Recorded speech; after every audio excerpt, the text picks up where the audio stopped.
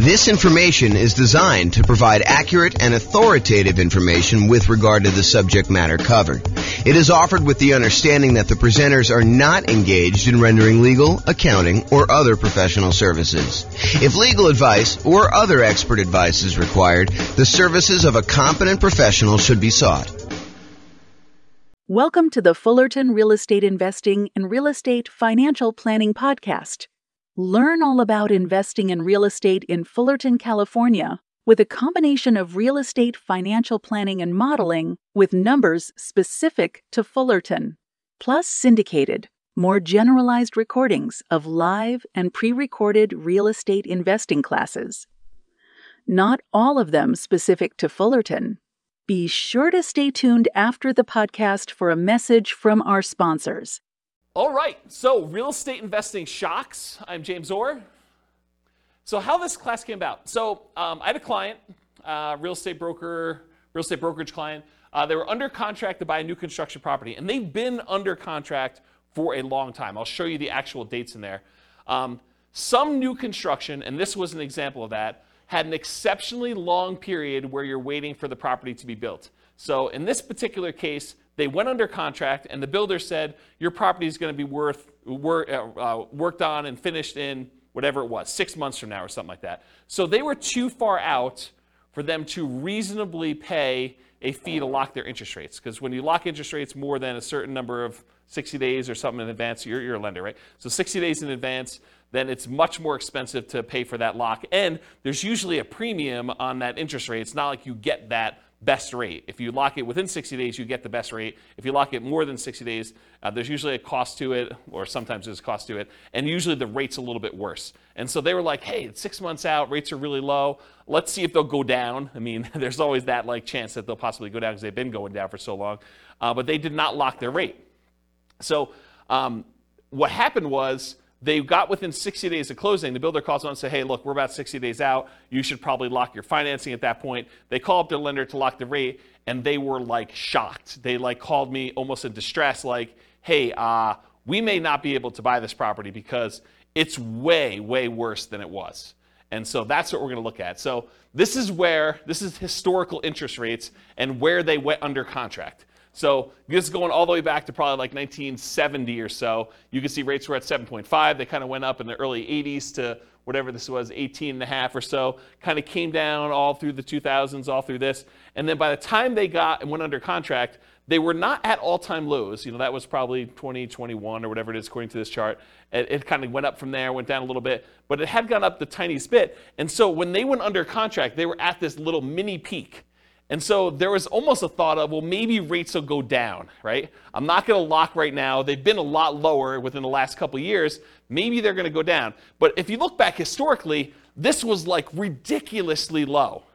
And part of what this class is going to go over is this idea of understanding history and understanding probability of what are the chances this is going to happen to me and what could happen to me. And so if you look back over this, you can see that there's a chance that they could have been really, really ugly, right? The chance of it going back up to 17, 18%, pretty low. But, it's been in this 5 range for a long time. I mean, definitely above 5 for quite a while. So for them to think that it was going to go low, maybe, but could also have gone a lot higher. And that's what happened. So this is when they went under contract at this little point right here. This is when they were closing. And so you can see the rates had gone up quite a bit beforehand, and the rates were much, much higher. On the next slide, I'll show you what the actual numbers were and the actual dates. But you could just see visually how this happened, right? And how this was a shock to people.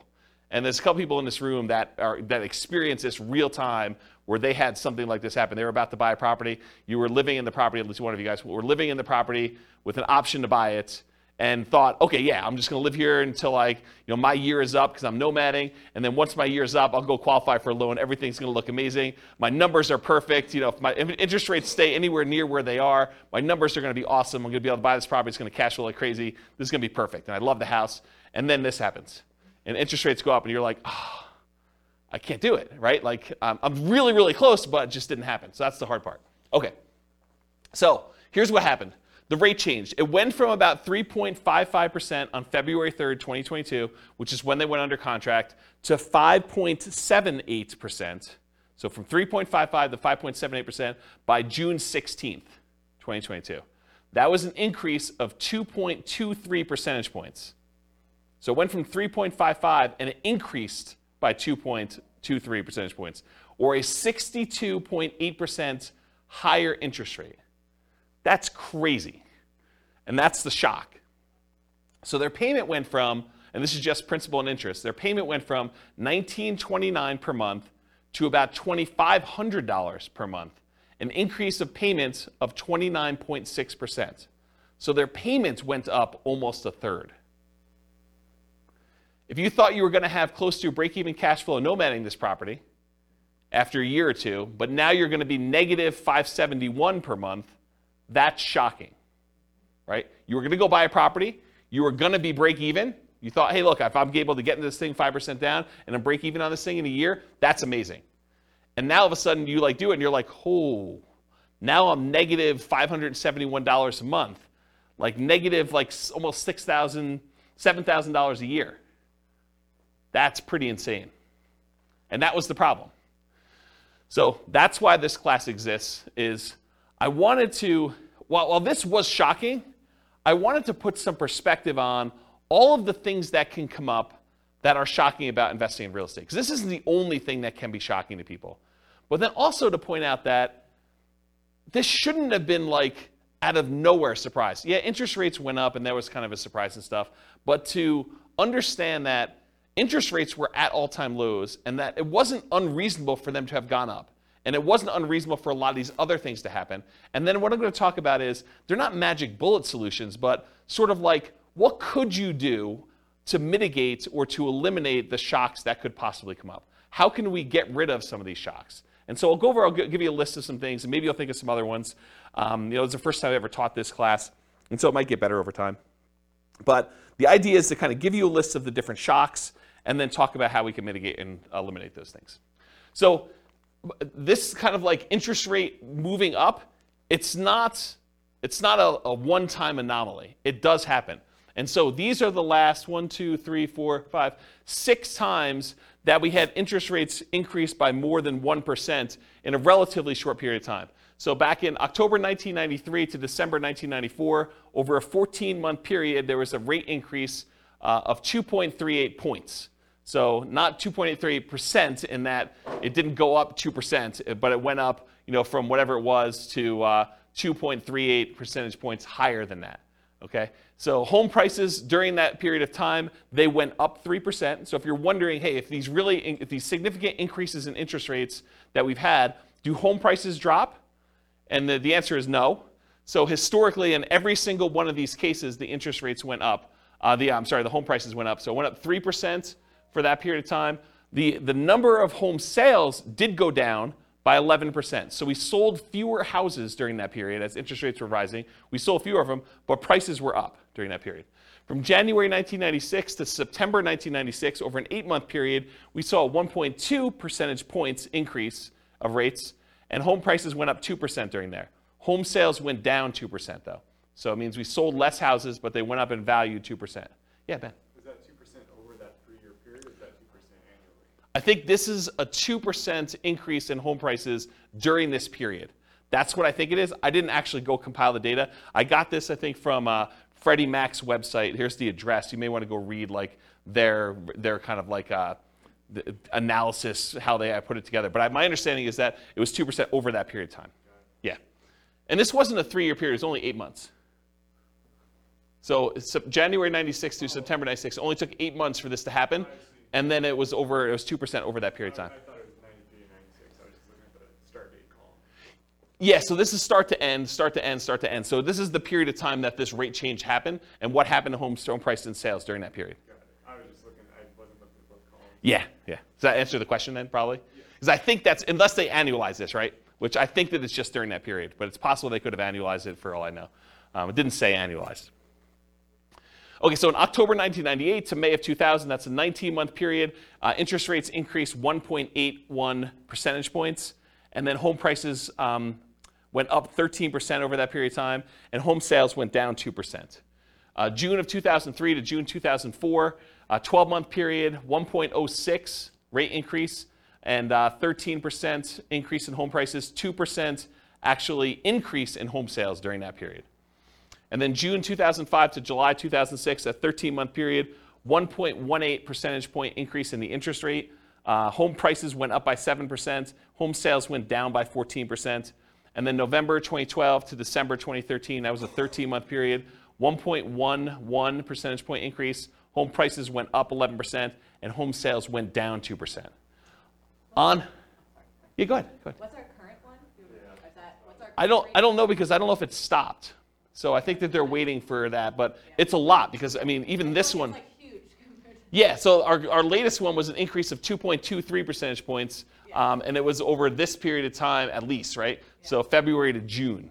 So that's pretty crazy, but it may not be done, and we need to stabilize. I'm not sure how they determine where it stops either, because it's sort of arbitrary, to a certain degree. So on average, it was a 13-month period for the interest rate to adjust. The average rate adjustment was 1.46%. Home prices went up on average 8% during those periods, and we saw a decline in home sales by 11%. So, which, if you look at this, right, it's not a shock. I mean, it shouldn't be a shock that this happens, right? It was a shock to them because we weren't thinking about it, and you weren't thinking about it. You went under contract. You're like, oh, maybe they'll go down. Interest rates have been up a little bit from where they were in the bottom. Maybe we'll get lucky and the rates will go down. And we've got, we're far out from this 60-day period, so we'll just wait and see.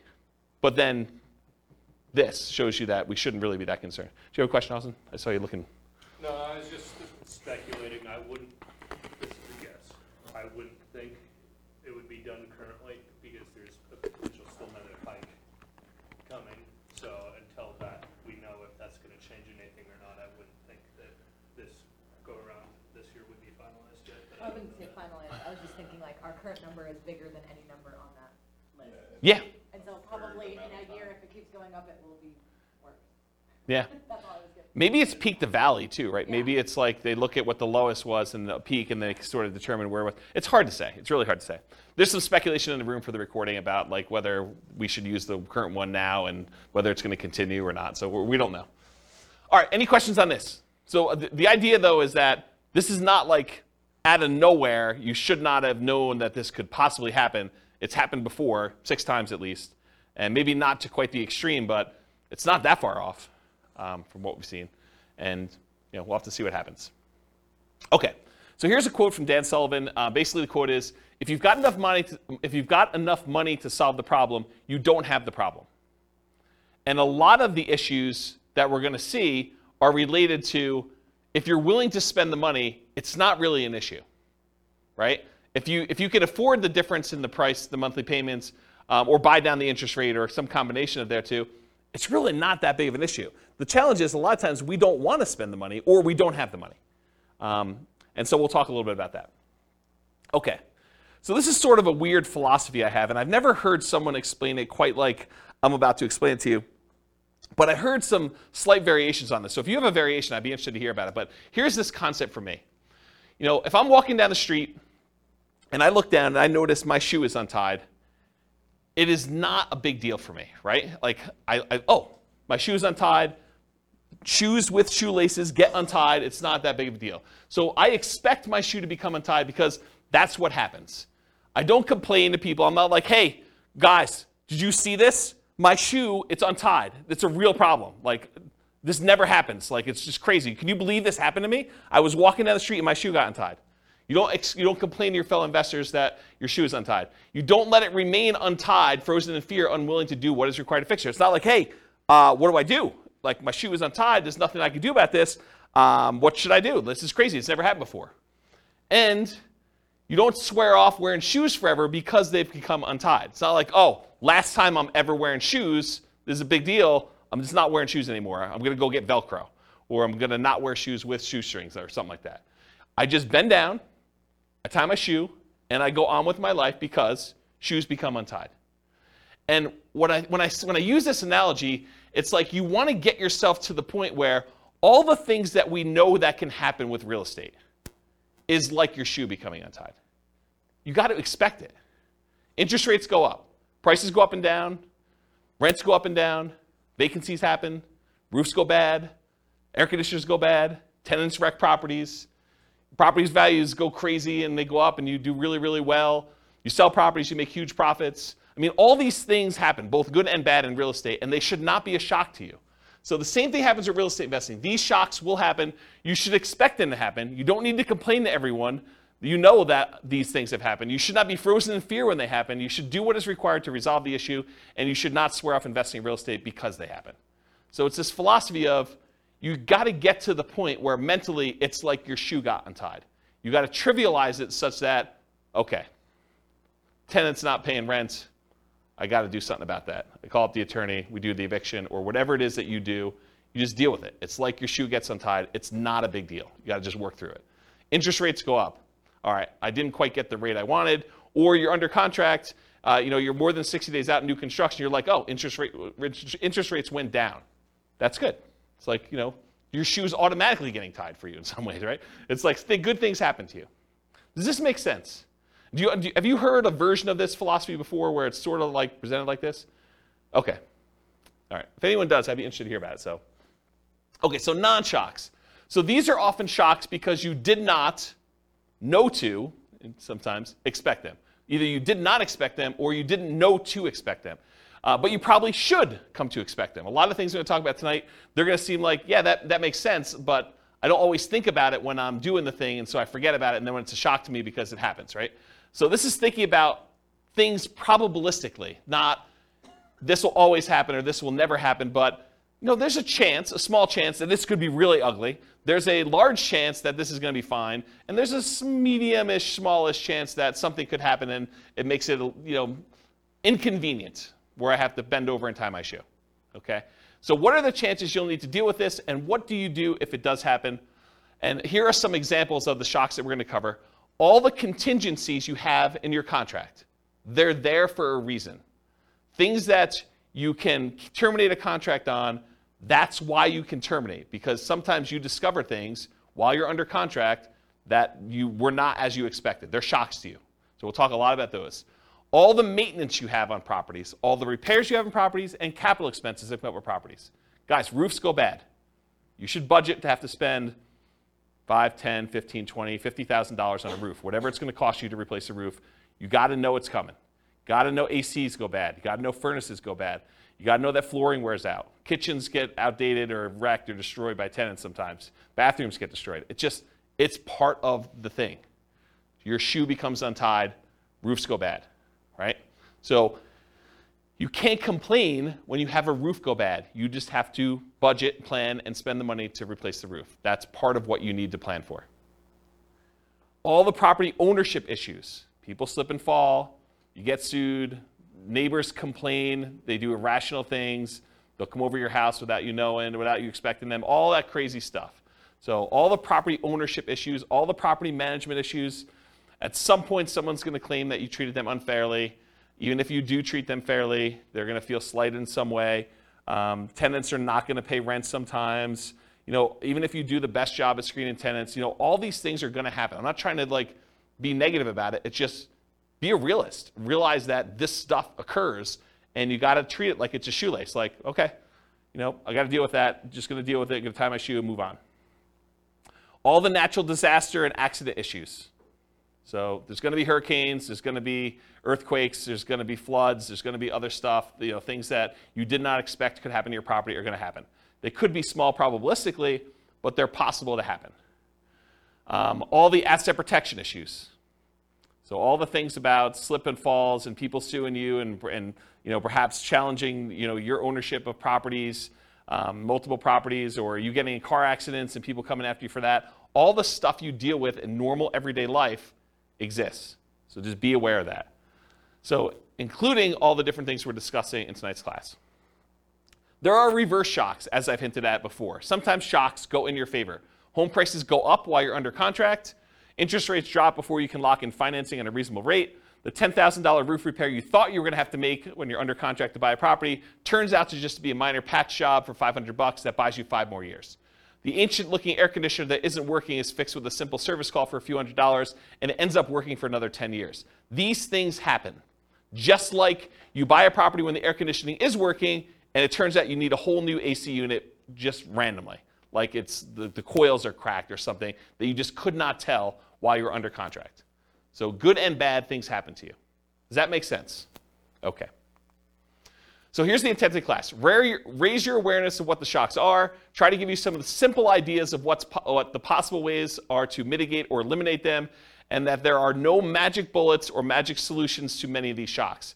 It's not like I'm going to magically solve the roof issue or the interest rate issue for you. I'll tell you some tips and how I think about it, what you can do for it, but they're not going to solve all the issues for you. So just realize that up front. Okay? Okay, so here's the class format. We're talking about shock, what it is, and then how to mitigate and completely eliminate it if possible. And then I use this abbreviation ME instead of saying mitigate, eliminate all night. So ME is going to be an abbreviation on the slides that show the mitigation, elimination sort of slides. Okay, so here's some general principles. These are sort of things that, in general, help dampen the impact of any of these shocks. Okay, so many of these are universally applicable to all types of shocks. Number one is reserves. You really should have reserves to invest in real estate. These will help mitigate the overwhelming majority of these issues. Again, if you have the money to solve the problem, you don't have the problem. If you have the money to replace the roof, it's annoying, but you got a new roof, and now your property is good for X number of years. You know, if you need to replace an AC, just replace the AC. If you can afford to buy down the rate and get it back there, you buy down the rate. Yeah, it's not ideal. You just do it, though. If you want the property and it's going to be a good investment for you long term, you just figure it out. And if you want rates when rates drop down, you can refinance again. So one thing is having reserves. Number two is worked with experienced professionals that have navigated or at least been trained to address these issues before. So be willing to pay for advice from your team, attorneys, accountants, CPAs, inspectors, property managers, real estate agents, brokers, the title folks, et cetera, et cetera, et cetera. If you're willing to have people that have gone through this before and can help you navigate and understand, well, typically here's how we deal with this, here are some solutions we usually use, or put it in perspective for you, I think that's worthwhile. Study history. So know what has happened in the past, and ideally not just the very recent past. As I showed you on that chart with interest rates coming down, they were really looking at, and I didn't ask them this, but I assume that they were really looking at that last 5 years or so where interest rates were really, really low. And they were like, hey, look, we just came off a really, really low interest rate. Maybe these rates are going down again. But if they look back over a very long period of time, they would have seen that it's not unreasonable that the rates did what they did, right? And then have a backup plan whenever possible. So what is your plan if this happens? Maybe really low probability, but what are you thinking? And maybe there's things you can do now that will make it easier for you in the future should that come up. And then evaluate what your risk exposure is and determine what level you're okay with. If rates go up by 0.5 point, am I still in? If rates go up by 2 points, am I still in? If rates go up by 5 points, am I still buying this property? And just evaluate what makes sense for you. What are you willing to deal with? What are you not willing to deal with? And then patience. I think this is part of the manage your expectations sort of philosophy. It's like, what's reasonable for you? Like, what do you expect to happen? Do you expect every property that you go to buy that you will have no things come up on inspection? Or that you'll never have a property go vacant? Or you'll always be able to get the rent you estimated when you buy a property? Or that rents always go up? You could always rent it for more than you rented it for the previous time. Managing your own expectations and knowing what it is. You don't hit home runs every at-bat. It's not like every time you do this, everything goes perfectly and you score. Do what is within your circle of control and let go of things outside your circle of control. They had no control over the interest rate. They did have control as to whether they were willing to pay the premium to lock in that early. It seemed so expensive at the time to lock in whatever that was, 6 months ahead of time. But it was probably, in retrospect, not that they should have done this, but in retrospect, it probably was cheaper than what they ended up paying. That was within their control. And then remember this concept of expected value. If you've not heard this before, it's a pretty interesting phenomenon. It's kind of like a math way of thinking. If you have aces, you're playing poker, and you've got 2 cards down. If you've got aces and someone else has 2-5 offsuit, you have the odds in your favor if you have aces and they have 2-5. And if you kind of played out an infinite number of hands, more times than not, the aces will win. And so you have an advantage. Your expected value, your expected chance of winning with the aces is much higher than someone who has a 2 and a 5 in their hand. However, can someone who has aces lose? Yes. Yes, they can. So the idea is that they can have the advantage. Everything could be going in their favor, but they could do everything right, but they could still not have things go their way and they could lose. What's crazy to think about sometimes, though, is the 2-5 offsuit can also do everything wrong and still win. Right? They could go and play the hand completely wrong, but the cards that they get dealt in the middle of the table end up being 3, 4, 5. And that's what's hard to understand. So you got to think to yourself, okay, the odds look really good if I do these things for me to win. Not saying I'm guaranteed to win, but they look really, really good. And you got to be careful because sometimes, like with the 2-5 offsuit, you do the wrong thing and you get rewarded. You locked in 6 months earlier and paid the premium, and that seemed like the wrong, it may have even seemed like you were doing the right thing at the time, and maybe that ended up not being the right thing. And you could still end up that being correct if you had interest rates go up by 2.65%, over that period of time too. Okay. Any questions on patience? Cool. So I'm going to go over some different groups, the stuff before you buy a property, the stuff when you're under contract, the stuff post-closing once you own a property, some things specific to selling, and some extras. I think there's only one extra that I've gotten here. So that's the groups we're going to do. So let's go over before you buy. And some of these, once I go over one or two of them, they're similar enough, we're going to be like, okay, we already know that. All right, so you're out looking for a property to buy. You find an amazing one. You want to put in an offer, and maybe even do put in an offer, but you find out there are multiple offers. This could be a shock to you. If you've never been in a market where you have multiple offers on a property, or you've never bought a property before and realized that the really popular, very desirable properties sometimes get more than one person bidding on it, you may not be ready for this. Anyone who's kind of been buying a property in the last 2 years has been like, oh yeah, multiple offers here, we see 20 of them. But if you're brand new, you haven't seen that, could be a shock to you.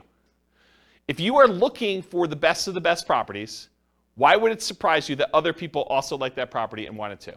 So it should not be a shock.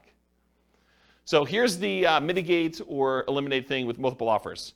If you are willing to compete, make strong offers that have the best chance of getting accepted. And I have a slide coming up from a class I did called the 10 tips to get offers accepted in hot markets. I'll kind of give you the 10 tips, but if you really want the 2-hour version of that, go watch that class.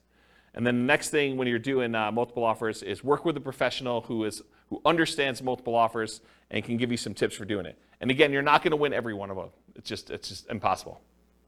If you have 20 offers on a property, which is an extreme case for really, really hot markets, 19 of them don't get it. And then know your market. Sometimes it makes sense to make a strong offer right away with short deadlines to avoid competing offers. You go see a property, you're like, okay, this one's really, really good. I definitely want this. I have a feeling it's going to get multiple offers on it. So I'm going to come in hot tonight, make an offer, tell them I need an answer by 9 a.m. tomorrow. And you come in really strong with your offer. It has to be so compelling that they're not willing to wait to see what other people are willing to do. And so that could be a strategy. Or sometimes it makes sense to wait, let all the other people show it, let them put in their offers, and then have your agent call the other agent and say, hey, what does my guy really wants it, what does my guy need to do in order to get this one accepted? What do they need to beat? And they can tell them, go ask your seller, because sometimes you're not supposed to give away that information without permission from your seller, but go ask your seller, say, look, if you want the best offer, I'm willing to come in and make it happen. You just need to tell me what that number is. And so there's an incentive for the seller to tell you what number it needs to beat. And it is impossible to always know which one of those options to go with. You can't know whether you should come in early or you can't know if you should wait, because there's maybe some agents or some sellers that are like, if it's a reasonable offer, I just want it, I want to get it done with. And sometimes it's like, I want what's happening at the end. Okay?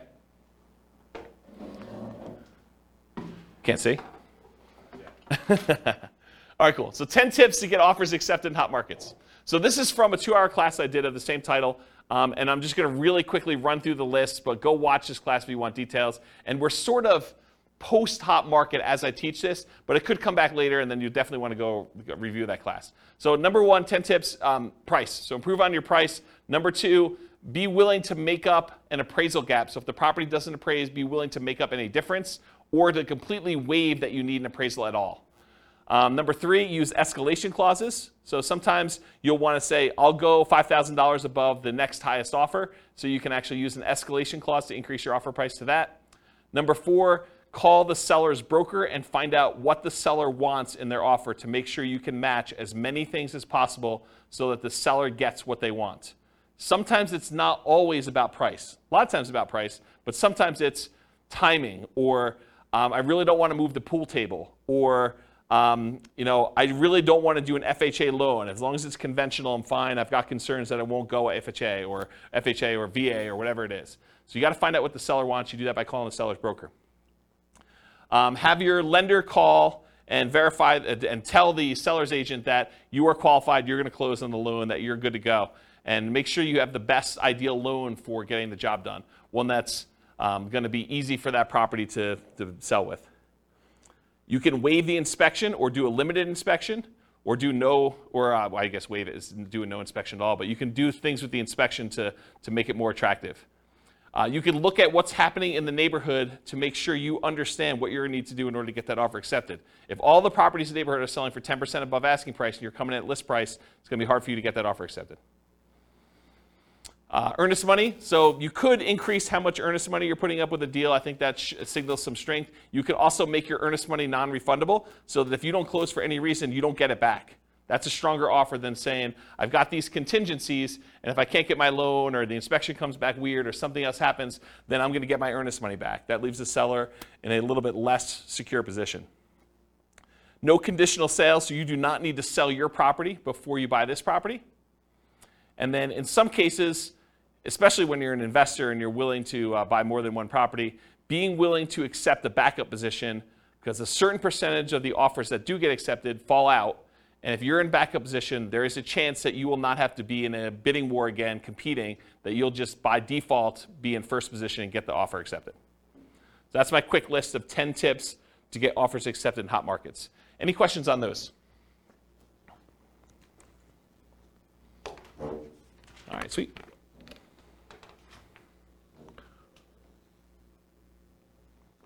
All right, cash offers. So you're making offers where you're getting loans to purchase the property, but you keep getting beat out by cash offers. For some people, this is a shock. They're like, hey, look, I'm offering $10,000, $20,000, $30,000 over asking price, or maybe you're just asking full price. Whatever it is, you're making really strong offers, but they're not accepting your offers. You're like, what do I need to do? I offered $30,000 above asking price, and you wait 30 days and you see the property close and it didn't sell for $30,000 above asking price, but you were getting a loan and the person that bought it paid cash. So you're seeing that you're being beaten out by cash offers. What do you do about that? That's a shock for some people, by the way. They're like, why is this happening? It's frustrating. So same stuff for getting offers accepted in hot markets. Do as much of that as you can. You might also evaluate whether you're willing to pay the cost to use a service that allows you to make cash offers.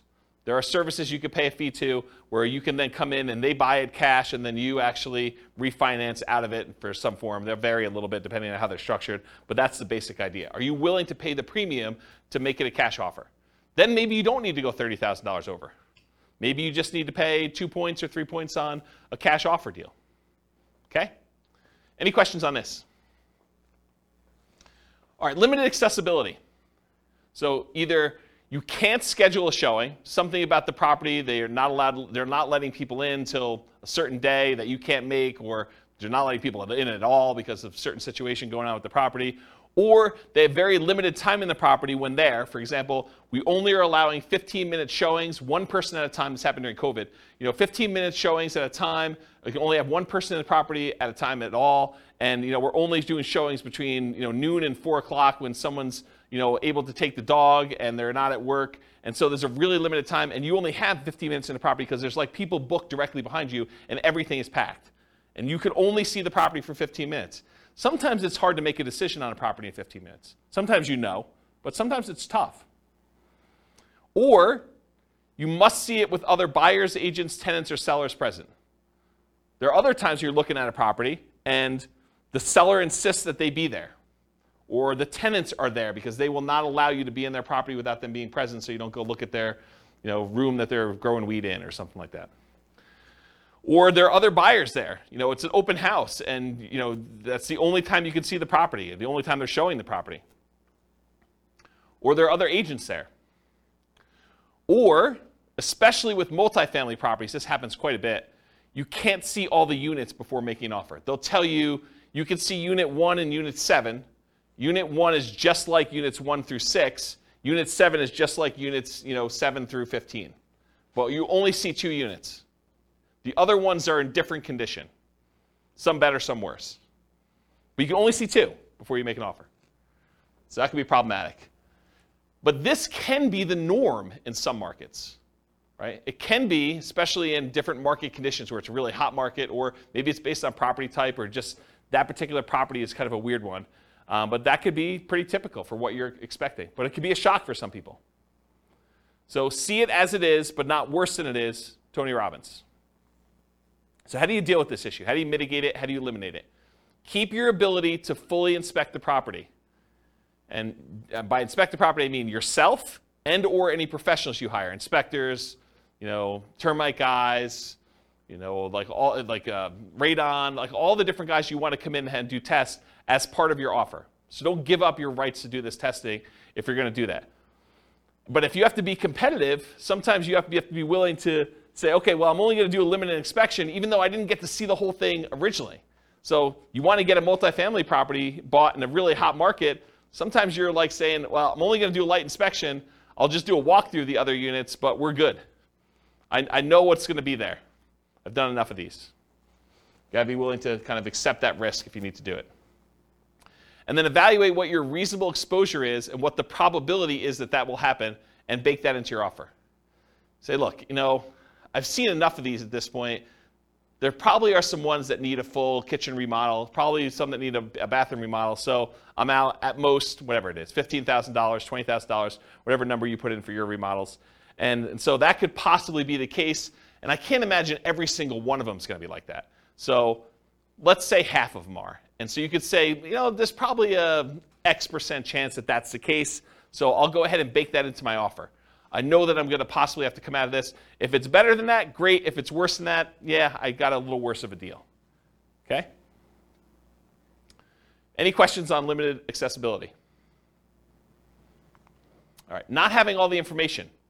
So you're wanting to make a decision, whether you're going to make an offer or not, but you don't have all the information you need. Maybe you're missing HOA docs to be able to tell if you can use it as a rental, or that you could park your RV, or put a little ADU, additional accessory dwelling unit back there. Maybe you're missing solid rent comps. You're just unable to get rental comps for this particular property. You really want to call your property manager. They're not open until Monday. It's Friday night. You're looking at this property. You just can't get it to make a decision. Or maybe you're missing property financials. This happens all the time with multifamily properties. You want to get financials for the property. They're like, yeah, you'll get them when you go under contract, but we're still preparing them and I don't have them. And we already have 14 people looking at the property in the next 2 days.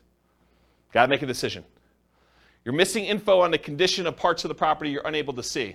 Snow is on the roof, tenants in one or more of the units. It's a hoarder house. You can't see past all the boxes and garbage. There's times when you will not have the information you need in order to make a decision. So how do you deal with, how do you mitigate or eliminate this lack of information? It's rare that you'll have all the information you need up front, especially with multifamily properties. You need to move forward to get more information, like going under contract, but keeping key contingencies. So if you're like, look, I really want to see the financials, well, make your offer, subject to you getting these financials and being able to terminate the contract if you can't get them. And again, you got to weigh this. If you ask for so many contingencies, it may make your offer weak and you may not get it to begin with. So you got to balance this act of, hey, look, I'm making an offer. I'm not demanding that I have the financials, but I really want to see them. But I'm moving forward regardless of what they are. And then you make your decision based on that. And sometimes doing things like what I just suggested of moving forward, but getting the information later, comes at a cost. Paying for an inspection, paying for an appraisal, paying for professional opinion or advice on a property that you may ultimately not end up buying. That's part of the buying process.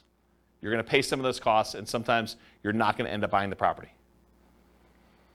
And sometimes you buy with incomplete or sometimes inaccurate information. So sometimes you buy a property and you never get the information from the seller. You're guessing. It's incomplete history. Or sometimes they give you information and it's wrong. They tell you, yeah, the HOA allows RV parking here. And you come to find out that that was not correct. Or Airbnbs. That's another good example. All right, so try to evaluate what risk you're likely to have and what risk you might have and decide if you're willing to take that or not. In some cases, you might be risking the cost of inspections, the cost of appraisals, and or your earnest money. Most contracts are going to be written as what we call earnest money contracts, which means if you don't perform, you and the seller agree, if you don't perform buying the property, that you and the seller agree that they get to keep your earnest money as liquidated damages for you not being able to perform. So if you put up $5,000 as earnest money, and for some reason you're unable or unwilling to perform and buy that property, they keep the $5,000, and that's what their reward is for you not performing. However, there are some versions of the contract where you could check a box or you could write it differently, and it becomes specific performance, which means you and the seller agree that if you don't buy the property, they will sue you and force you to buy the property or force you to pay damages. And it's not just $5,000. Okay? So the risk is if you have a specific performance contract and you don't perform, then you could have a lot more responsibility or obligations to the seller than whatever you put up as earnest money. So from a seller's perspective, if you offer them a contract that's specific performance, that may encourage them that you're really serious and that you're willing to perform, but it comes at a pretty significant risk to you. So depending on how it's written, it may be more than just the cost of the inspection or the appraisal and your earnest money if things really go south and you have to terminate or give up on the purchasing of the property. It may be that you're forced to buy it, and then you got to deal with whatever issues that made you not want to buy it to begin with, and then maybe you sell it or maybe you keep it. Okay? Any questions on this lack of information? And that does apply to like more than just this. Like if you're trying to terminate a contract and it's specific performance or earnest money, it's not limited to this one idea. It's just in general. I just finally got to it. Does that make sense, everybody? Okay, cool. Is this helpful for folks? Okay. All right, so we covered all the stuff for before you're under contract. Let's talk about being under contract. Changing interest rates. That's what started this class, especially with long closing windows like new construction. It could also be you choose not to lock for some reason. You know, you end up with a 60-day closing because that's more convenient to the seller. And so you say, that's great. And you're like, hey, look, we got an election coming up. I think rates are going to drop after this election. And so I'm going to not lock. Because once I lock in, that's it. So you're like, I'm going to wait. All right, let's see how that goes. Maybe you're not sure of the lender you're going to use. You know, that may be a reason why you're not going to lock. You're calling to say, hey, look, I got calls out to 4 different lenders.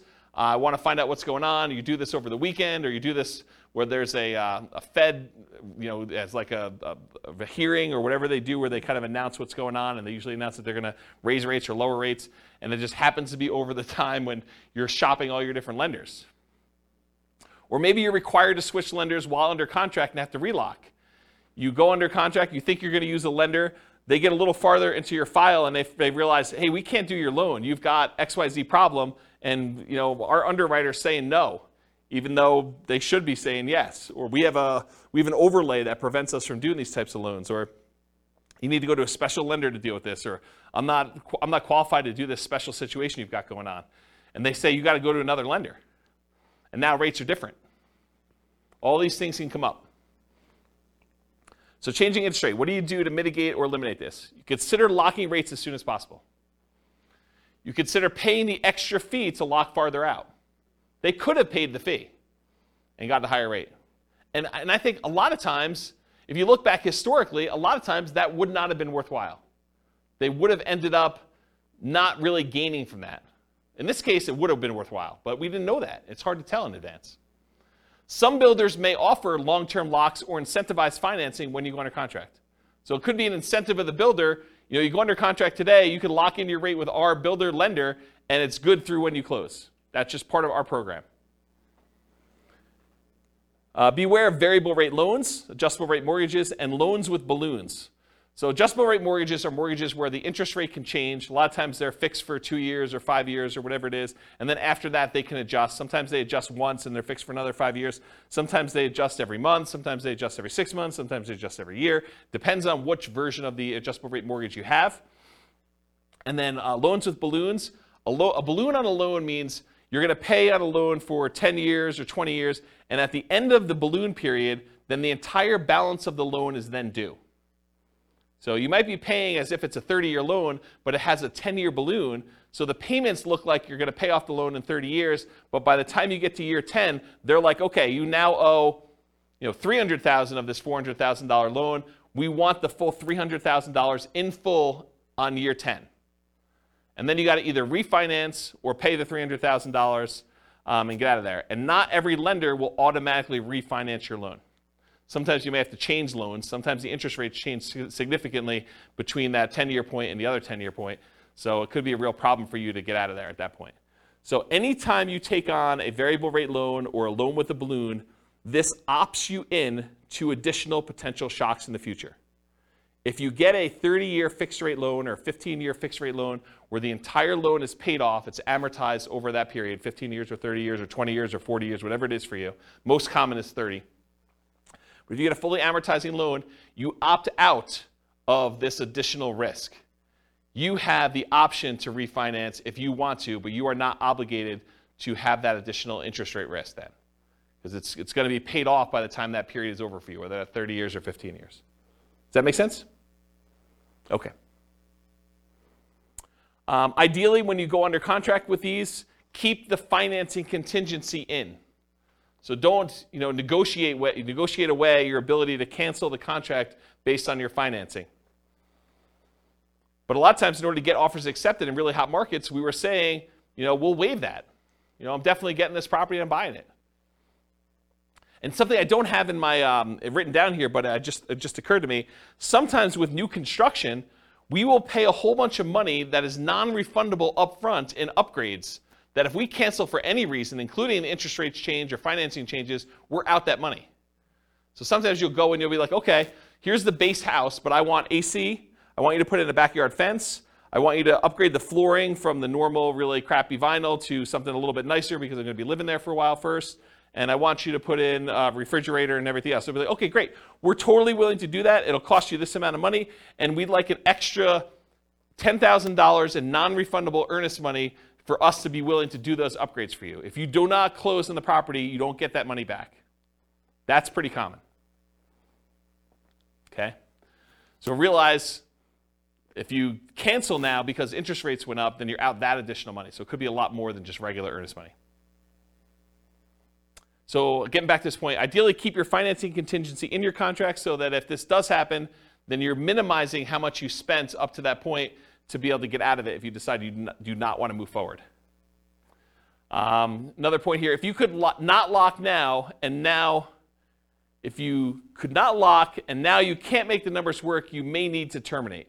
So if for some reason you were unable or unwilling to lock, and now later on the rates don't work for you, you may need to terminate or try to renegotiate if applicable. So you've been under contract for a while.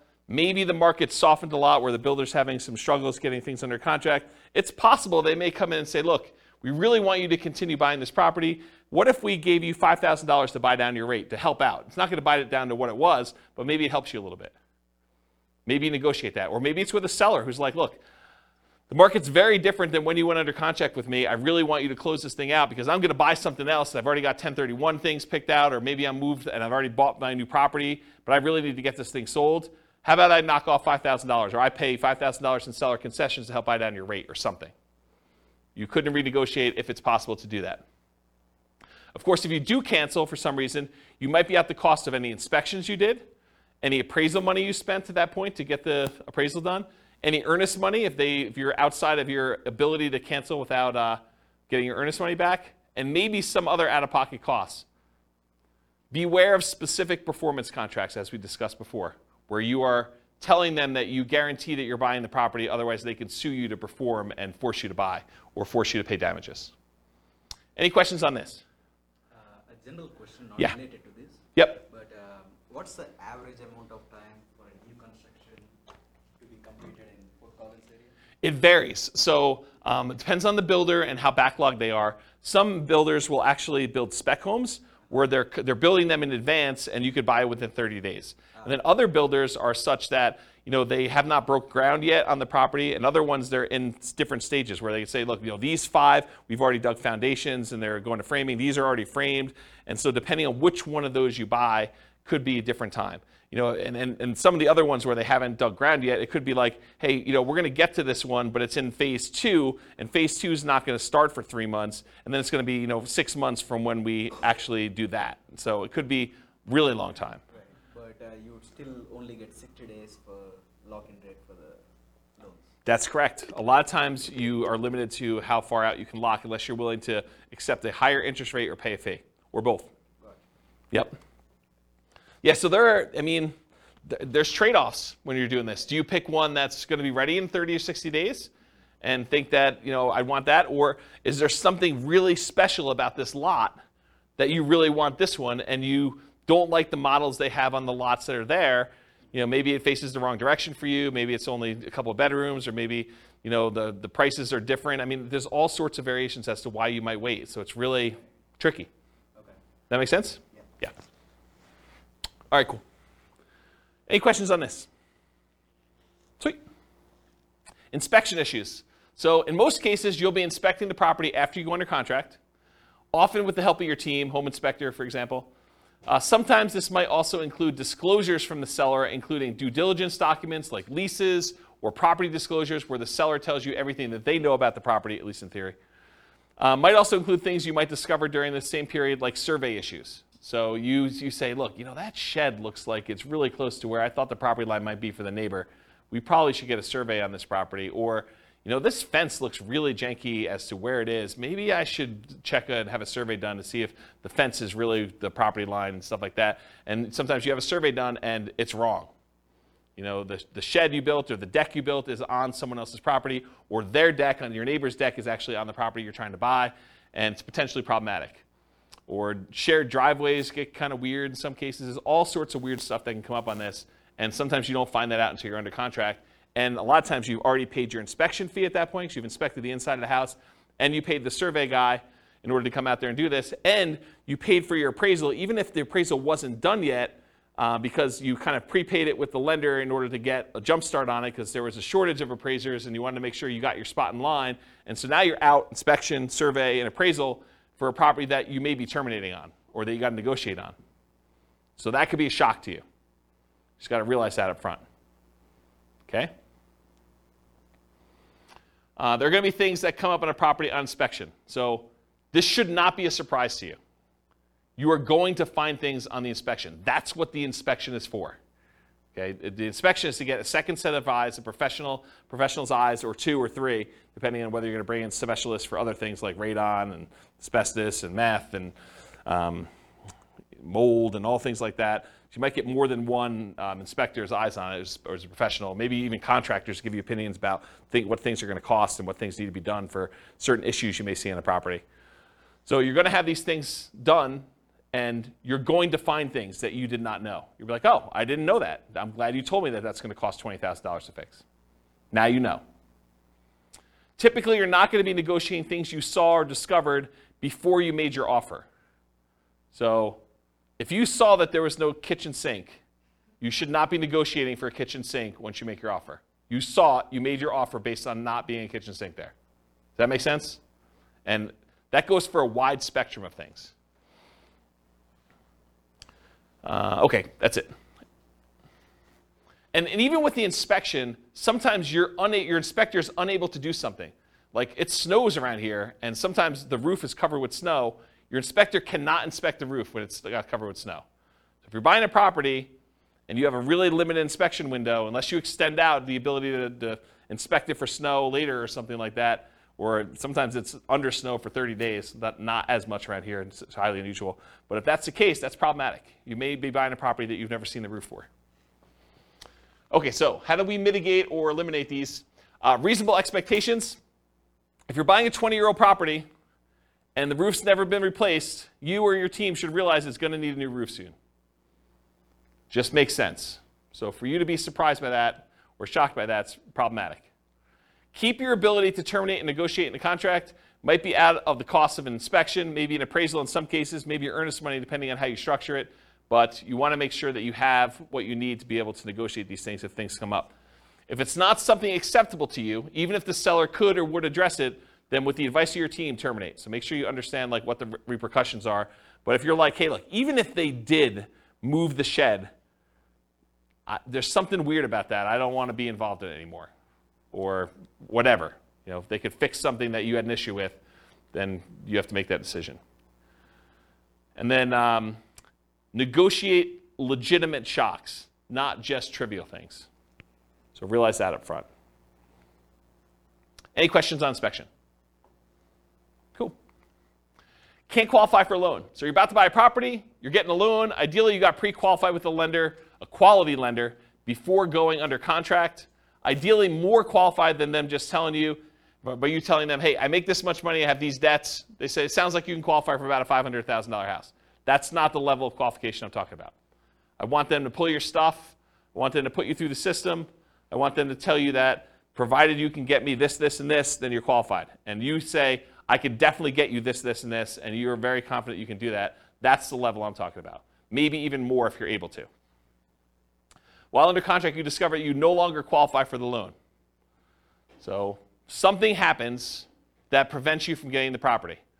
And it could be any number of things. Credit change, something happens to you where, a medical bill you thought you paid pops up and all of a sudden it's not done. You're like, this is problematic. It's going to take me a little time to get this fixed out and work through it. Or maybe I don't have the money to pay the bill anymore or whatever. Your income changes. Maybe you get, what's the opposite of promoted? Demoted. You get demoted and you get put in a lower position job or something like that. Or you have to change jobs. Unfortunately, while you're under contract, you have lost a job or something like that. If you have a significant injury or an accident that prevents you from working, if you get divorced while you're under contract to buy a property, or you have a death of a spouse, these types of things can happen, and they could change your situation and prevent you from getting the loan. So if you can't qualify for the loan, how do we mitigate or eliminate that? Prevention. Work with quality lenders up front that can qualify you ideally before going on a contract. You don't want just some fly-by-night lender telling you, yeah, you probably can qualify for about this, and then you find out later you cannot. But even then, occasionally something unexpected will come up. So especially for things that may be more likely for you, for example, job loss when you know your company has been downsizing, what's the backup plan if that should happen? So know in advance, hey, if for some reason I do get downsized, I'm terminating. Or we're going to have mom and dad co-sign or whatever your backup plan is for you. Or at a minimum, what's the cost to me if this happens, and am I okay with that? What's it going to cost me in inspections and appraisals? And there are some cases, it's very rare, where a lender will eat the appraisal if for some reason you don't qualify for the loan. It's pretty uncommon, but in some cases they do. I know of one credit union around here that does. Actually, I know of another bank that does too. There's 2 banks that I could think of that do that, but I don't think of anyone else. Do you know of anyone else that does that? Yeah, it's pretty uncommon. So be super careful about that, and you could lose your earnest money. Sometimes there are deadlines for you to object to being able to get acceptable financing, and sometimes that deadline will appear days before your closing. So imagine for a minute they say, hey, look, your loan objection deadline is the 25th of the month, and we're closing on the 30th of the month. So there's a 5-day period when you cannot get your earnest money back if something happens to you. If you lose your job in that 5-day window, you don't get your earnest money. Because your last day to object to you not being able to get the loan was the 25th. But your closing is set to be the 30th. So if you get in a car accident, get injured, get divorced, something happens to you or your job, credit score changes significantly enough, all those things can impact it. I had a client once, was under contract to buy a property, and they got married while they were under contract. And when they went down to the bank to open up a joint checking account, because they were buying the property together, it was like, they're getting married, they're going to buy a house. Went down to the bank to open up a joint checking account, and the banker, very innocently, and to help them, I'm sure, said, would you like overdraft protection on your checking account? They're like, yeah, that sounds good. Let's do overdraft protection. So they went and did that. They opened up, by getting overdraft protection, they opened up a new line of credit. It changed their credit score enough where they barely qualified for the loan because it actually gave them a hit to their credit score. So be super careful. we talked about that. All right, cool. So what happens if you can't get insurance on a property? Sometimes you can't get insurance at all. You go to buy a property and you realize this is uninsurable. I'm not able to get insurance at all. More commonly, you might not be able to get reasonably priced insurance for the property. You'll call down to insurance and they'll be like, hey, so this is a weird property and it's got ABC going on with it. In order to get insurance, it's going to be 3 times what you thought it was going to be. You're like, whoa, that is expensive. So be aware that can happen. Sometimes properties are in flood zones. And you might not know they're in a flood zone. It's not like there's water on the ground in flood zones all the time, right? It's flood zones because it occasionally gets flooded. So flood insurance can be expensive. It might be more expensive than you thought it was going to be based on location, age, composition, history, something like that. So be aware. Another one on here is fire. Fire? There's a lot of places that will not insure homes because of what they're considered in terms of property. Like if you were in Netherlands or other areas, it can be really hard to insure. So they could not insure them because they're in some type of fire area where like forest fire or something like that? Yeah. Yeah, that's kind of what I was thinking about location, but yes. Yep. Yeah, so how do you mitigate or eliminate this risk of can't get insurance? You can check with your insurance agent before you make an offer. I'm not sure I would go to that extreme, but you could. I mean, that's one way to mitigate or eliminate it. Sometimes you still run into the unexpected, though. They give you a quote, think it's something, then when they finally formally submit it, something weird comes up. Most lenders require insurance if you're getting a loan, so are you willing or able to buy the property for cash if you can't get insurance on the property? And is it that good of a deal? You could also try alternate insurance providers, other insurance agents, especially ones that do more unusual policies. So I had a property once that I personally bought, and I don't remember the details. This was probably 20 years ago at this point. But there was some really weird thing where I was unable to get insurance on it, and I had to go to like one of these really obscure insurance agents to get the policy on it. And it was a little bit more expensive. It wasn't that bad. It was probably like 50% more than what I was expecting it to be. It wasn't a deal killer, but it was unexpected. It was unusual. So realize you might need to go to some weird insurance company to do that. Won't appraise. You're under contract to buy a property at a certain price. You hire and you pay for an appraisal. Usually you've already had your inspection and pay for that as well at this point. You might also have committed to other expenses, like paying for a moving truck and or storage units because you're getting ready to move. Maybe you close with the buyer who is purchasing your property that you were living in, and now you're living in a hotel with friends waiting for this house to close, and you get to the end and it doesn't appraise. So the property is not appraised for what you're under contract to buy it for. What do? You could negotiate with the seller to try to come to terms with an acceptable price for both of you. And it depends on the status of the market and whether they had 19 other offers behind you as to whether or not they're willing to negotiate that. Might mean you're paying more than appraised value. So they may say, look, it was $20,000 under the purchase price is $20,000 above what it appraised for. How about we split the difference? Well, you're paying $10,000 more than it appraised for. And how does that work out mathematically, down payment-wise? You got to come up with the 5% or 10% or 20% or 25% of whatever the appraised value is, plus the difference. So if you agree that you're going to pay $10,000 above appraised value with the seller, you got to come up with 25%, if you're buying it as investment property as an example, of the appraised value plus the 10K more. Are you willing to do that? Are you able to do that? And if you can still terminate based on appraisal, you might be able to get your earnest money back. If you're like, hey, look, I don't want to buy this property because it appraised for $30,000 less than what we're under contract for, so I think I want to cancel. And so you paid for inspection, probably paid for the appraisal, but probably can get your earnest money back if your deadline is still there and you're able to do that in a contingency. Yeah? Can you also get another appraisal? In some cases, you may be able to get another appraisal. Sometimes that can really vary, right? Appraisal. It can. You could also contest the appraisal. Yeah, sometimes you could say, hey, look, you use really bad comps. These are not comparable sales. Yep, those are also good mitigate, eliminate options. Some, is FHA? I think FHA sticks with the property. I think if you have an FHA appraisal on a property, I'm pretty sure that sticks with the property for like 6 months or a year or something like that. Talk to your lender to get details. But certain appraisals will stick with the property, even if you go and try to hire another lender to do it. With conventional financing, I'm pretty sure they do not, as of right now, and this could change. Lending policies change all the time. Okay, title or HOA issues. So you're under contract to buy a property. You negotiated to have the right to review the title work with your attorney and the HOA documents. While you're reviewing the title work and the HOA documents, you discover something unacceptable in the title documents or HOA documents that prevent you from doing what you want to do with the property. For example, having an RV, or being able to do short-term rentals, or being able to have rentals at all, or something like that. Or that you feel could impact you when you got to resell the property later. So maybe it's not something you're worried about, but you're like, hey, that's going to be a problem because this property is sort of built for X, and it turns out you can't do X with it based on something in title or something in the HOA documents or something like that. So something comes up where you're unwilling to do this. As a side note, this is like one of my little weird pet peeves. Is your real estate agent competent to review title work for you? Are they trained on how to review your title work and tell you what is going on with it, whether there's a problem in there or not? The answer is no. We do not get trained on title work. Title work is an attorney type thing. It's a legal thing.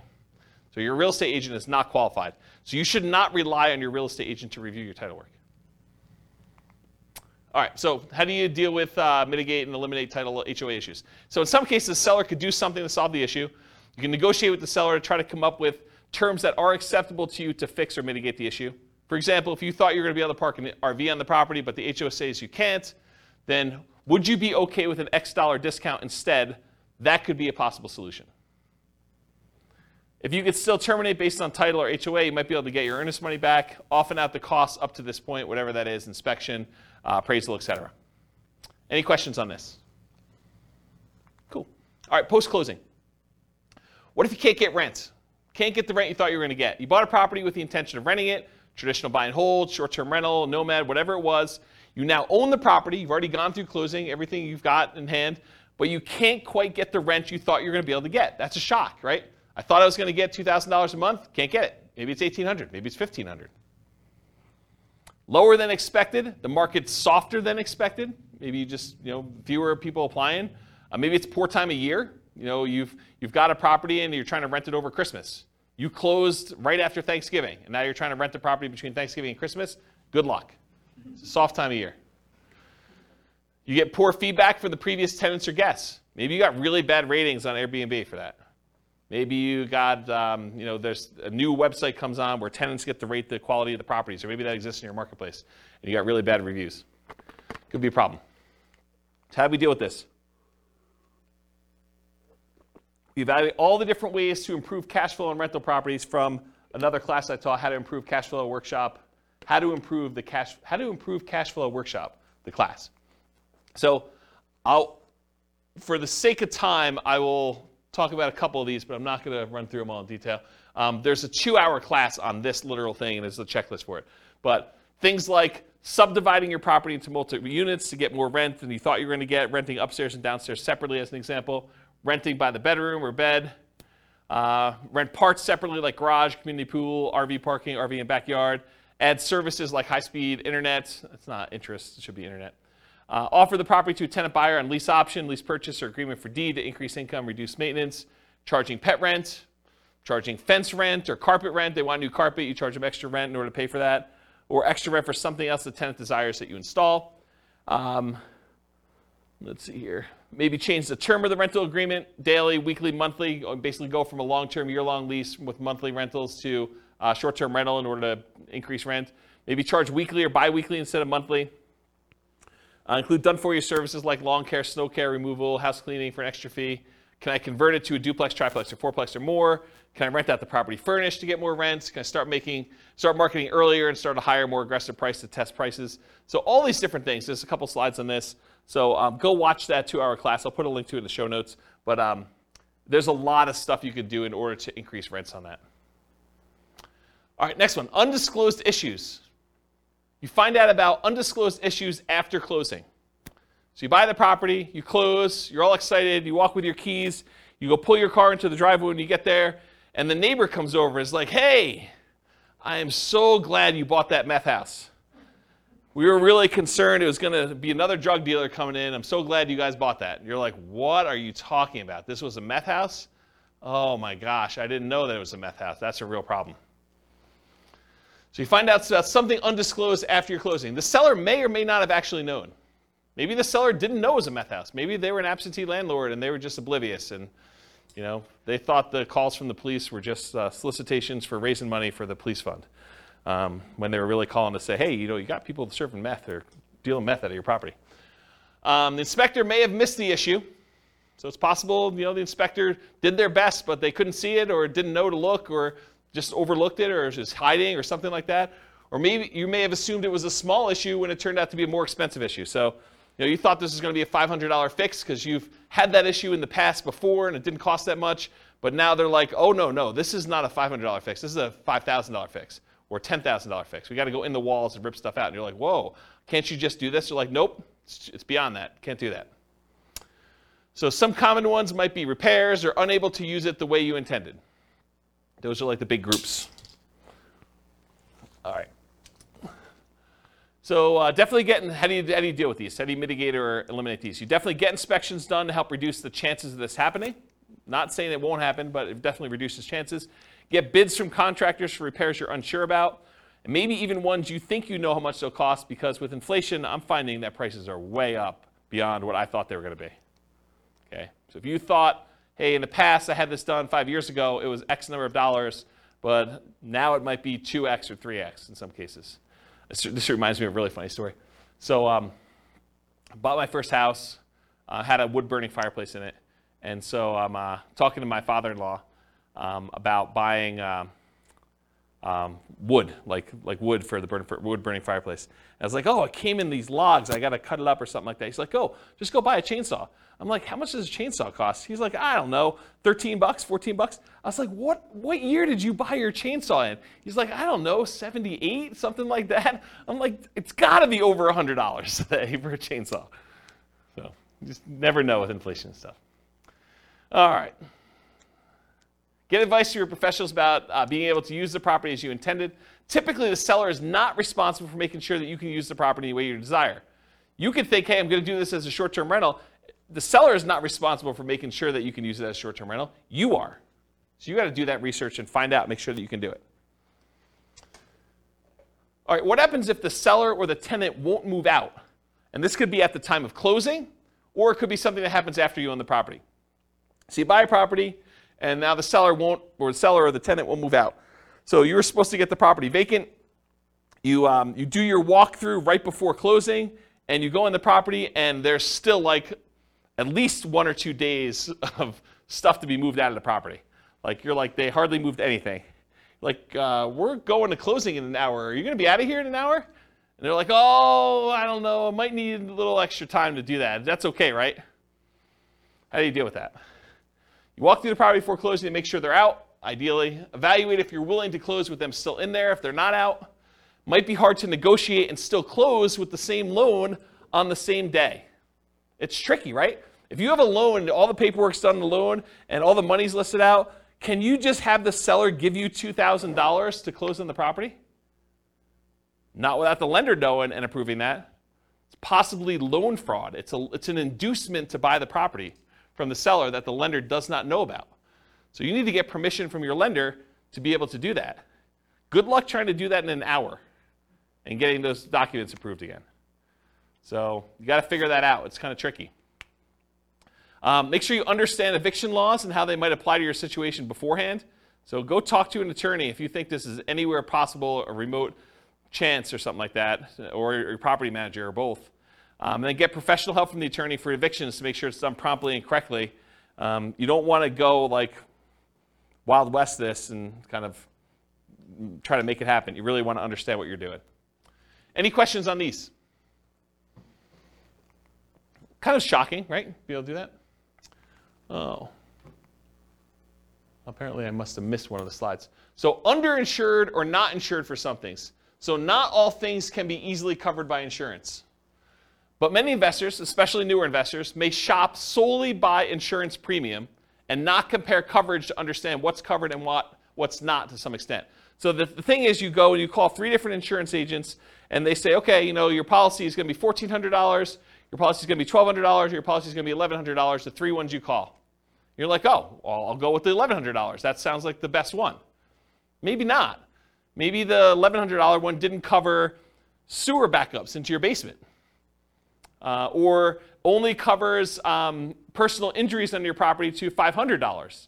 And now someone gets in an accident on your property, they slip and fall, and their medical bills are $5,000, and now you're coming out of pocket $4,500. Well, that $300 that you saved doesn't look so good now, does it?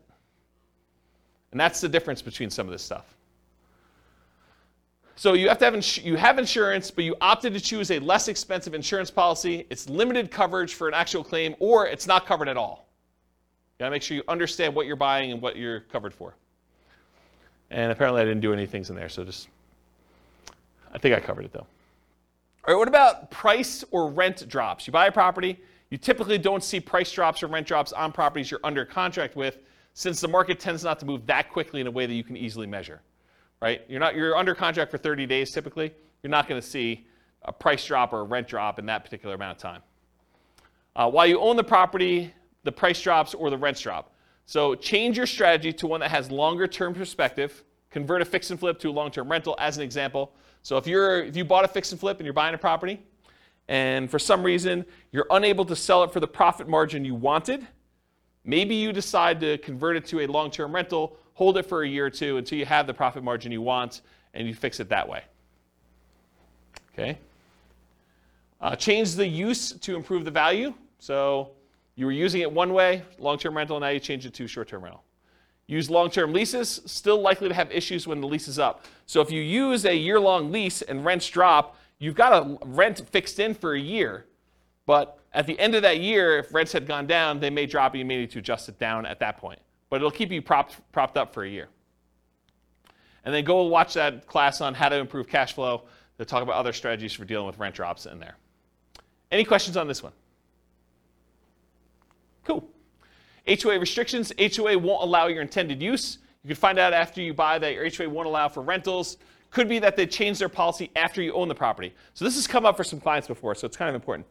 Let's say you bought a property and you planned on using it for a rental. And while you own the property, the HOA gets together and all the different members of the HOA vote to change the rules of the HOA so that now you can no longer do regular rentals or short-term rentals or something else. That's potentially problematic. And in some cases, they may have to grandfather you in if you were already using it that way, but maybe they don't. You should definitely know the rules around you for what that could be.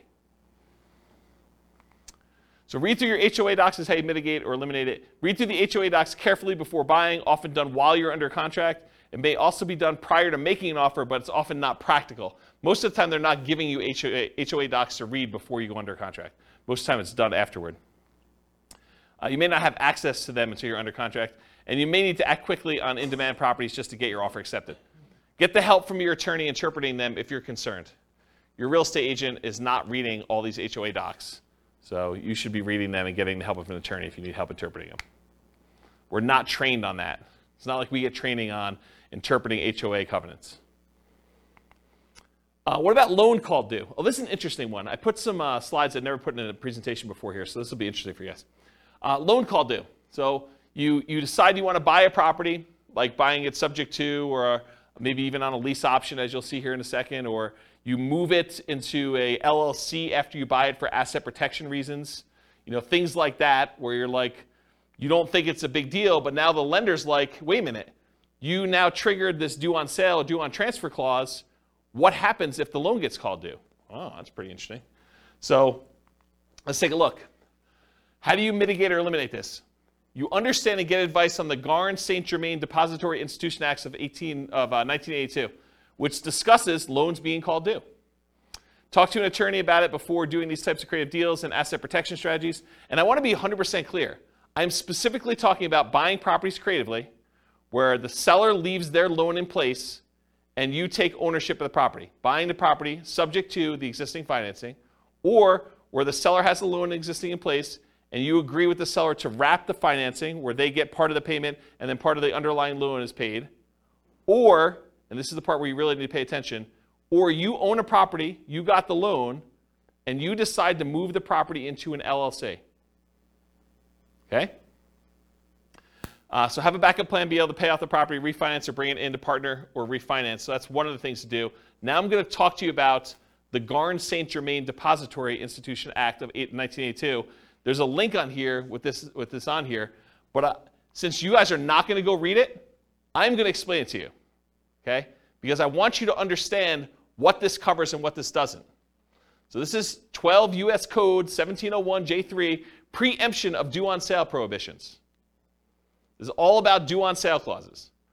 Definitions. For the purposes of Section 1, the term due on sale clause means a contract provision which authorizes the lender at its option, they can do it or not do it, to declare due and payable sums secured by the lender's security instrument if all or any part of the property or any interest therein securing the real property loan is sold or transferred without the lender's prior written consent.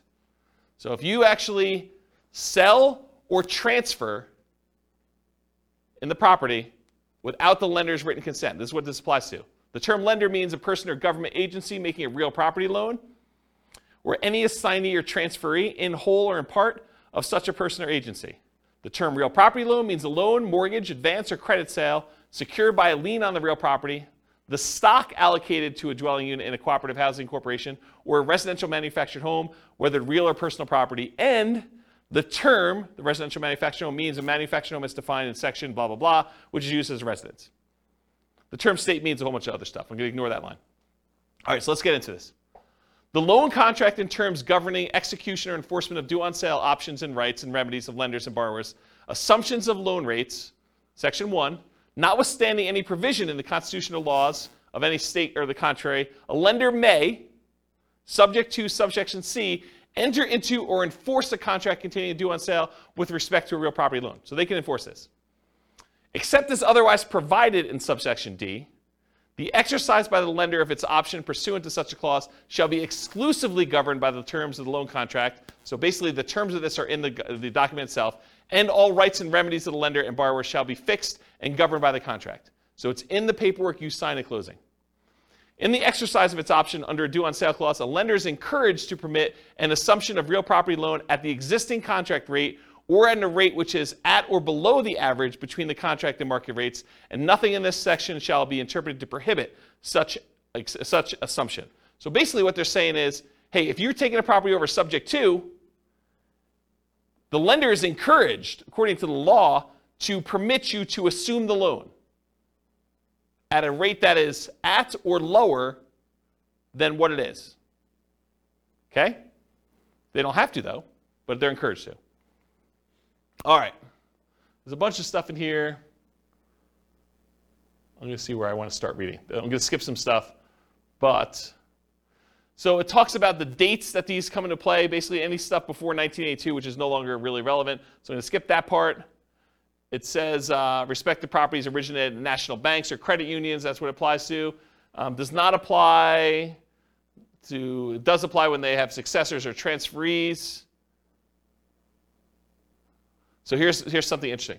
So does not apply pursuant to subsection. A lender may require any successor or transferee of the borrower to meet customary credit standards applied to loans. So they may require you to have a credit report and apply to the loan. And the lender may declare the loan due and payable pursuant to the terms of the contract upon the transfer to any successor or transferee of the borrower who fails to meet such customary credit standards. So if you don't qualify for the loan to assume it, the lender could say, then all of it's due. That's their solution. A lender may not exercise its option pursuant to a due on sale clause in the case of transfer of real property, which is subject to this subsection where the transfer occurred prior to that date. I probably didn't need to read that one. Okay, that's good. Here we go, though. This is where it gets really crazy. Okay, here's where the exceptions are. Exemption of specified transfers or dispositions. Have you guys ever heard this concept? Like, if you're going to go buy a property subject to, or you're going to move something to an LLC, as long as you kind of do it into a trust, everything's good to go, right? We're going to see about that. All right, so the lender may not exercise its option pursuant to the due on sale clause upon 1, the creation of a lien or other encumbrance subordinate to the lender's security instrument, which does not relate to a transfer of rights of the other occupancy of the property. So if you get another loan on the property, you get a second mortgage, does not trigger due on sale. 2, the creation of a purchase money security instrument for household appliances. You get a loan to buy household appliances, does not trigger due on sale. A transfer by device, descent, or operation of law on the death of a joint tenant or tenant by its entirety. Someone dies, they transfer ownership of the property, that's exempt. the granting of a leasehold interest of 3 years or less. If you rent the property for 3 years or less, that does not trigger the due on sale clause. However, I'm going to continue reading. Not containing an option to purchase. If you do a lease with an option, that triggers the due on sale clause. Says it right here. If you do a lease option, it triggers the due on sale clause. A transfer to a relative resulting from the death of a borrower.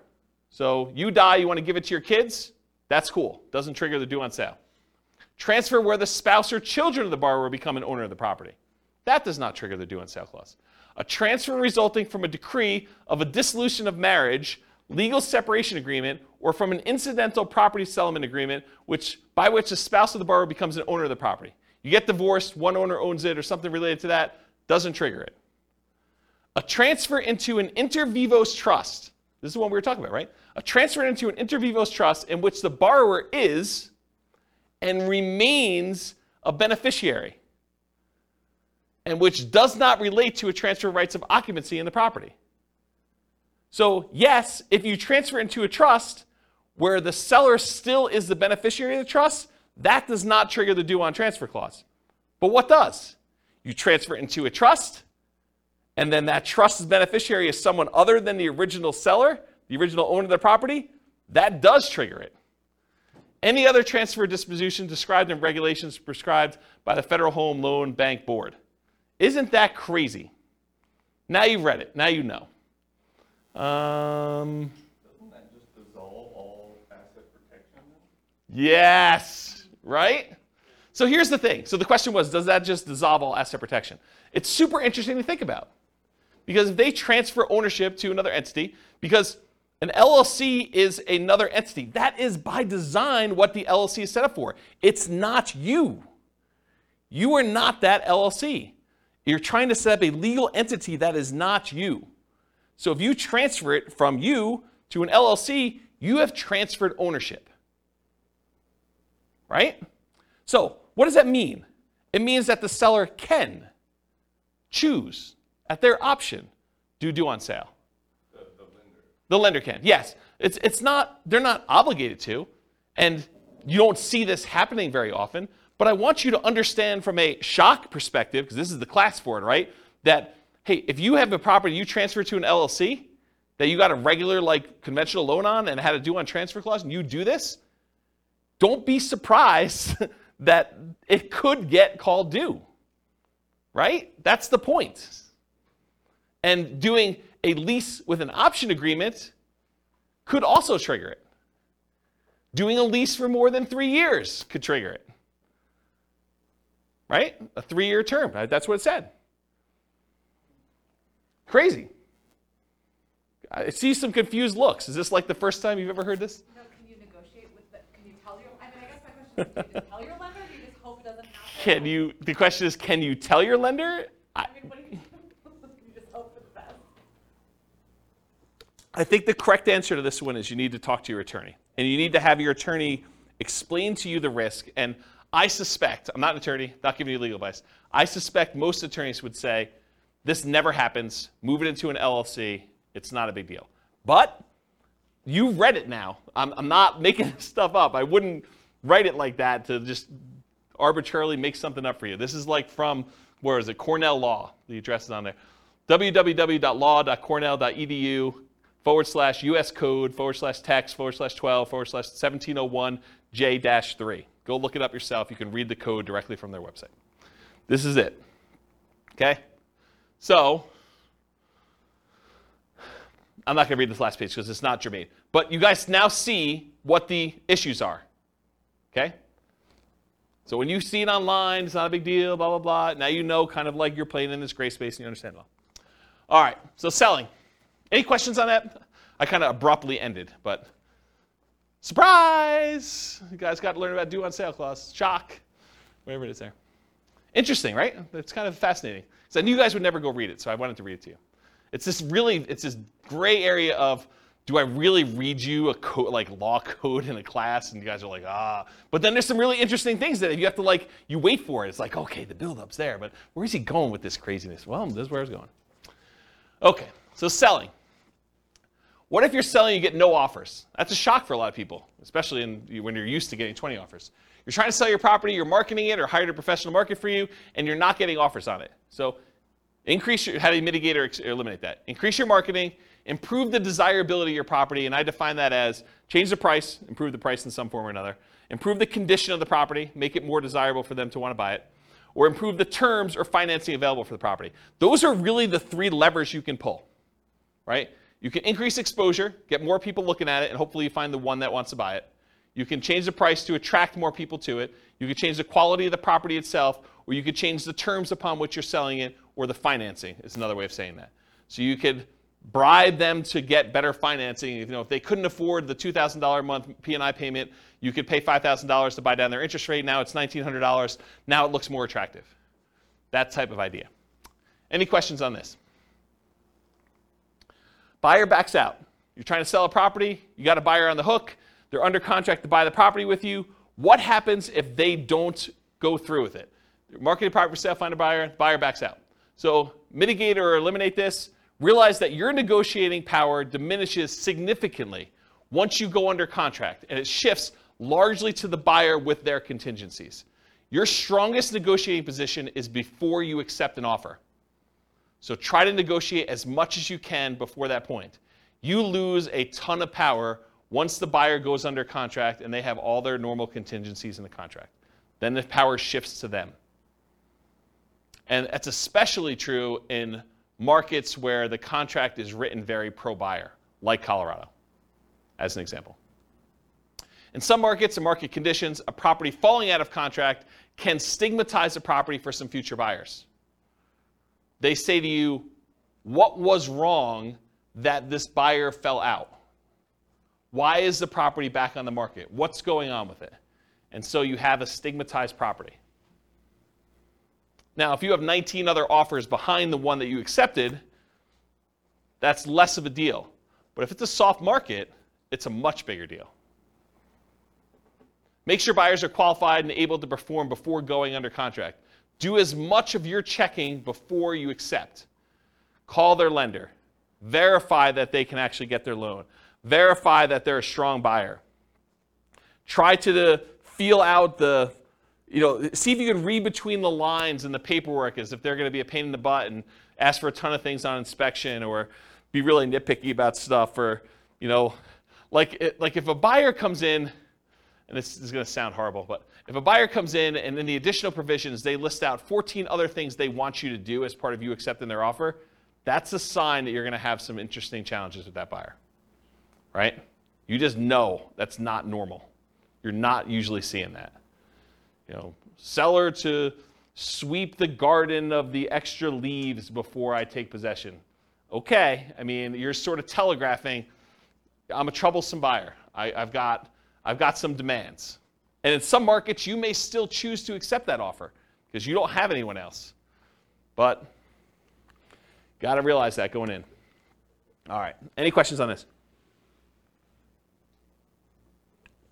All right, conditional transaction chains.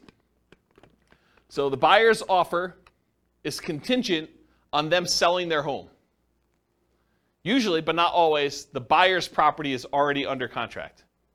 So in some cases, a buyer goes out, they find your property, the one that they love, and they're like, I didn't know that I was going to find the property that I love the first time out. We were going to list our property for sale in the spring, but we really love your property. Will you go under contract with us now so that I could buy your property, and we will have our property on the market in a week? That happens. They really love your property, and now you got to decide, man, do I really want to have my property tied up while this other seller, now the buyer for you, goes and tries to list their property and tries to get it sold? And they don't even have it on the market yet. Well, now you're like, well, what price are you going to put it on the market, and what's it worth? Is this thing going to sit on the market for 6 months while my property's tied up? I really want mine sold. So you got to make some of those decisions. And then your buyers terminate their contract. So imagine for a minute, the buyer for you comes in. They say, I really want to buy your property. You're like, okay, what's the situation? You're like, well, we have a buyer already on our contract, and we gave them, they gave us 60 days to be able to close on it. So we can close on yours in 43 days because that's how long we have left to do it. So you're like, okay, I accept that. But now their buyer, for some reason on inspection or they can't get the loan or whatever, they terminate. But they were going to use the down payment from the sale of theirs to buy yours. That's potentially problematic. So evaluate the strength and likelihood that your buyer's buyer will close on the property. You got to really look back at this and say, how sure are they going to close? Are they past inspection? How qualified are they? Can I talk to their lender? But you want to do all this before you accept their offer, because then you lose negotiating power. Understand this extra risk. This should not be a shock. If you accept an offer like this, you really should make sure. And they would be able to get their earnest money back because they're... The other person's buyer or yours? Yours, like... Yeah, because that's part of the condition. Yes. So the question was, can the buyer who's under contract with yours get their earnest money back? And yeah, if they have a contingency in your contract that says, I'm planning on buying this thing, and if I can't get my loan, because they now they don't have the down payments, or maybe they can't qualify with 2 mortgages, they may be getting out on loan, or they may be getting out on the contingency they have for you. So you got to be super careful about this one. Consider other buyers before contingent buyers when possible. If you've got 2 buyers interested in your property, you may want to pick the one that doesn't have a contingency, even if it's not as good in some other areas, because this is a pretty big risk, in my opinion. Try to eliminate this contingency as early as possible. Or it might be very difficult to do this, and it might be really difficult to do this, but maybe negotiate compensation if their buyer fails to perform and they terminate on you. Say, look, I'm willing to wait and work with you, but if this current buyer fails, you need to put up an extra $2,000 hard, because I'm making decisions that's going to cost me more money in order to hold this property and have it off the market for you, because I got to move out in preparation for you buying this one, and I got to go buy something else. Maybe you then go under contract on something else, and it's problematic for you. So the time to negotiate this is when they're hottest, when they're most excited about going under contract in your property, not after you get them under contract and they thought, I won, right? You want to do this before you sign and do it. You want to negotiate these things. But it can be really hard to negotiate, really, really hard, especially if you don't have anyone else interested in yours, right? It's really hard for you to say, oh, we don't have anyone else. Why don't we just accept this one? And the thinking is, if they don't buy it, we'll just, someone else will come along. We'll keep it available for showings, and maybe someone will come along and do it. But the chance of someone coming along and being in a backup position is relatively small. Not a lot of people are wanting to shop properties that are already under contract in some form, unless the market's hot, then they might. Okay, any questions on this? Cool. Extras. So I put one here about 1031 exchange issues. If you're trying to compete a 1031 tax-deferred exchange, you might be trying to buy a replacement property or to sell a property that you've already selected a replacement property for. So you're like, hey, look, I really want to buy this new building. I'll have to go sell my old building in order to be able to 1031 exchange into this new one, and I'm trying to work that out and the timing of it. It's higher stakes in a lot of cases because there can be significant tax consequences for you. It's not just all the other stuff we've been talking about. It's all the other stuff we've been talking about, plus now you might have to pay taxes on something that you didn't think you'd have to do. And it's capital gains tax and depreciation recapture tax if it's a rental for whatever period of time you held it, plus if you have any rollover from previous 1031 exchanges. So it can be something that shocks you. Sometimes it's an issue with timing, especially with new construction. You try to buy a new construction property as one of the properties you're 1031 exchanging out of, and for some reason the builder delays. The contractor's there, or there's construction delays or supply line delays or something like that. You thought I was going to easily be able to do this, and now you're pushing up against a deadline, or maybe you're over the deadline. Sometimes it is an issue with inspection, appraisal, or other contingency where you're like, I really don't want to proceed with this because I've got this other stuff going on. So how do we mitigate or eliminate this? Get a contingency on your replacement that the sale must go through, or you can cancel and get your earnest money back. So when you're about to go buy something else, tell them, I'm doing a 1031 exchange. If my other one doesn't close, I'm not buying this one. And I want that contingency up and through as far out as I can get it, right? So that you know, or at least as far out as the other one's supposed to close. Maybe more if you can. Carefully consider your replacement property or properties. Make sure that you evaluate those as the probability of being able to buy those, and whether they look like they're definitely going through, or this kind of iffy one, or whatever you got going on there. And work closely with your 1031 exchange intermediary, the company you hire to do the 1031 exchange, to discuss what this looks like if things fall apart. Either your buy side or your sell side or whatever. Make sure you have those conversations to understand how they usually deal with it. It's like that expert advice sort of thing, right? And then make sure you have a backup plan. Because some of the consequences for this can be huge. If you owned a property for a long time, it's appreciated a lot, tax bill could be pretty significant for these. So we're not just talking like, I gotta pay $500 extra a month on a rental property because the interest rate went up. This can be orders of magnitude higher, right? All right, any questions on this? Otherwise, I'm gonna do conclusion. So, most of these shocks, if you think about the shocks we went through tonight, right? Should you anticipate most of these? Is there anything in there that's really a surprise? No, once I told you what they were like, yeah, I mean, this makes a lot of sense. They should be anticipated. You should see them. You should understand that these are likely to happen. Now, what probability, what's the chance of them happening? Could be really small, could be very common, right? So you got to understand like where we are with that. But getting professional advice and guidance and having reserves can help mitigate most, if not all, that we're likely to experience.